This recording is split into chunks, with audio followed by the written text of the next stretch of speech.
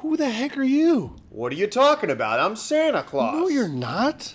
Why, of course I am. Ho, ho, ho. Well, if you're Santa, what song did I sing for you on your birthday this year? Happy birthday, of course. Ho, ho, ho. So, how old are you, son? 4.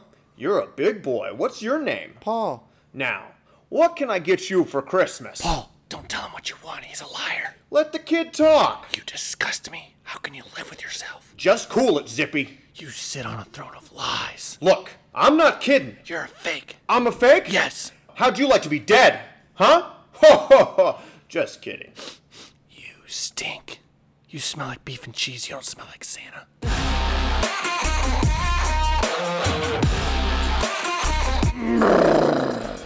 Have a guest on the podcast, a horse today.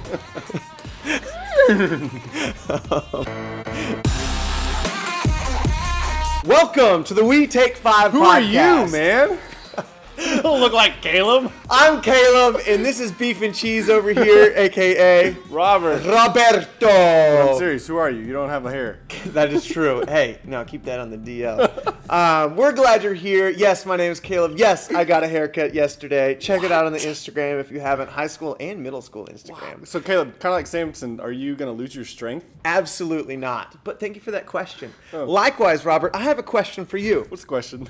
Robert, you are the first person to land on Mars. Fun. The world's eyes are first. on you. On You're me. stepping off the rocket ship. For Neil Armstrong, it was one small step for man, but one giant leap for mankind. And as you step onto Mars, the world watching, what do you say? I pictured this differently. That's it. Just, pictured this differently. Very anticlimactic. It is. Yeah, it's not. It's red. It's redder in the pictures. That's what I say about my sunburns too. Oh, gosh. Okay, Robert. What are we going to take 5 minutes and talk about today? We're going to take 5 minutes to talk about the question, how do I know what God wants me to do for my life? So, in a nutshell, what is God's will for my life? We'll start in 1 Peter 2. A fun one. What is Bible God's has a will? lot to say on this. A ton, actually. That's good. It doesn't have to be on a billboard. It's in the Bible. So, God's will for my life, number 1, 1 Peter 2, 13 through 15. This is a fun one for you guys, is to submit to authority. You lied. That is Here not is fun. the collective groan. That is not fun. Really? Like I have to submit to authority? That's God's will? Yes, that is God's will for your life and my life to submit to authority. Who are some of the authority figures?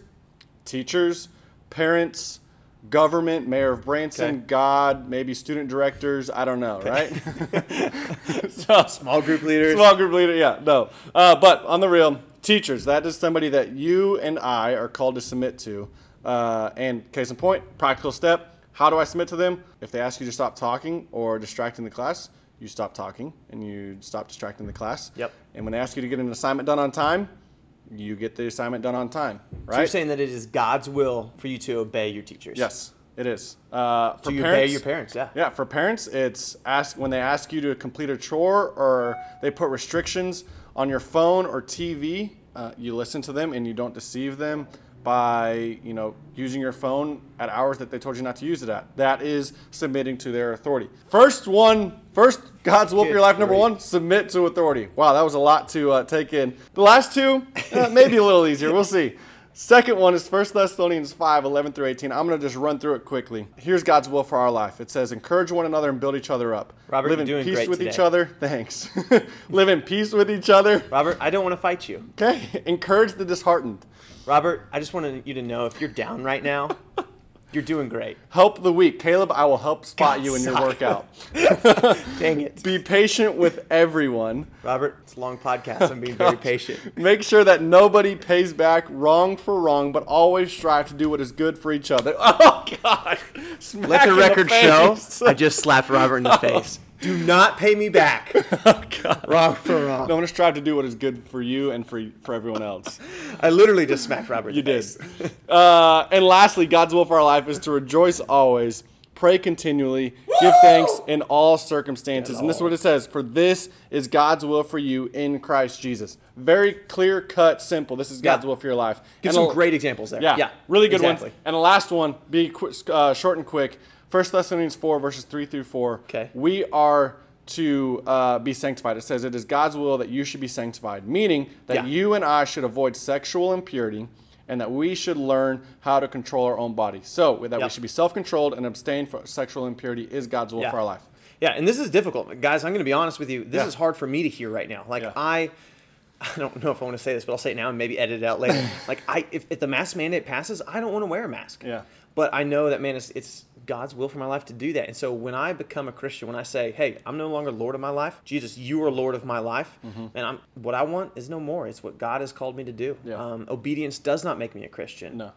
But, man, It is the fruit obedience of a is the Christian, fruit though. of a Christian, exactly. Robert, so we kind of answered, what is God's will for my life, for your life, for if you're listening, obviously, that's the only way you're hearing this, for your life as well. But what do you do in a case where, man, it seems like I've been faced with a decision, there seems like there's no right and wrong answer. Yeah. So how do I choose, like, it's kind of like a left or a right? Wow. So, for example, man, should I go watch a movie with my friends? Yeah.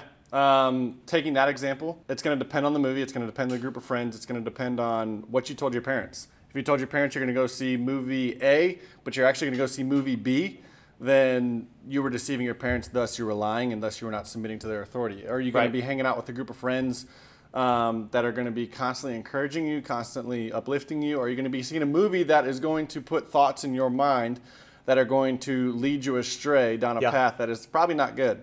In those moments where Scripture is not clear, Romans 12:1-2 answers that for us. It says, do not conform to the pattern of the world, but be transformed by the renewing of your mind, so that you would be able to discern what God's will is for your life. Yeah. Good, perfect, and pleasing. His will is good, perfect, and pleasing. Come on. So how do you discern what His will is for your life in that situation? I mean, don't conform to the world. What would the world do? We're called to not conform to the world. We're called to be transformed by the renewing of our mind. And how we renew our mind is memorize Scripture, read the Bible, spend time with Him, develop a relationship with Jesus. Yeah. So that's what I would say for that example there. And Okay. really for any example outside of that, Romans 12:1-2 answers that for you. Yeah, that's good, Robert. And then suppose, you're getting close to graduating high school. Like, hey, should I go to college? What's God's will for my life there? Yeah. Or even after that, if I decide to go to college, which Yeah. college should I pick? Yeah. So something like that where, I mean, you're not going to open it up to, a reference in Scripture and be like, go to C of O. Like that, you're not going to find that. So how would you advise somebody who's going through that situation, that very situation, or Yeah. something similar to that where it seems like, hey, Yeah. Scripture doesn't seem to be speaking into this?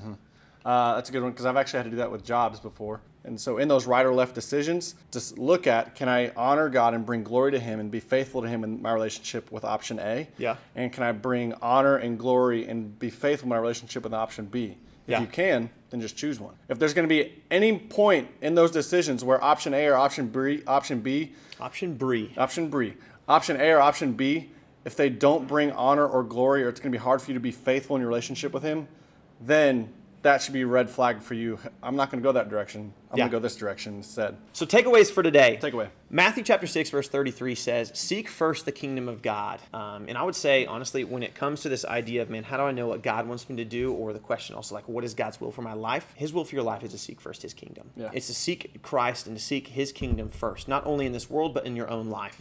So whatever that looks like, in the sense of, man, just pursuit of Christ, both in your heart, in your head, and in your actions. Guys, thank you so much for listening to the We Take 5 podcast. Or in this case, we take 10, I think. Exactly. I'll hopefully be able to edit it down to a little bit shorter than that. But no, for real, thank you so much for listening to the We Take 5 podcast. I am Santa Claus. And this is Buddy the Elf. See you guys later. Merry Christmas.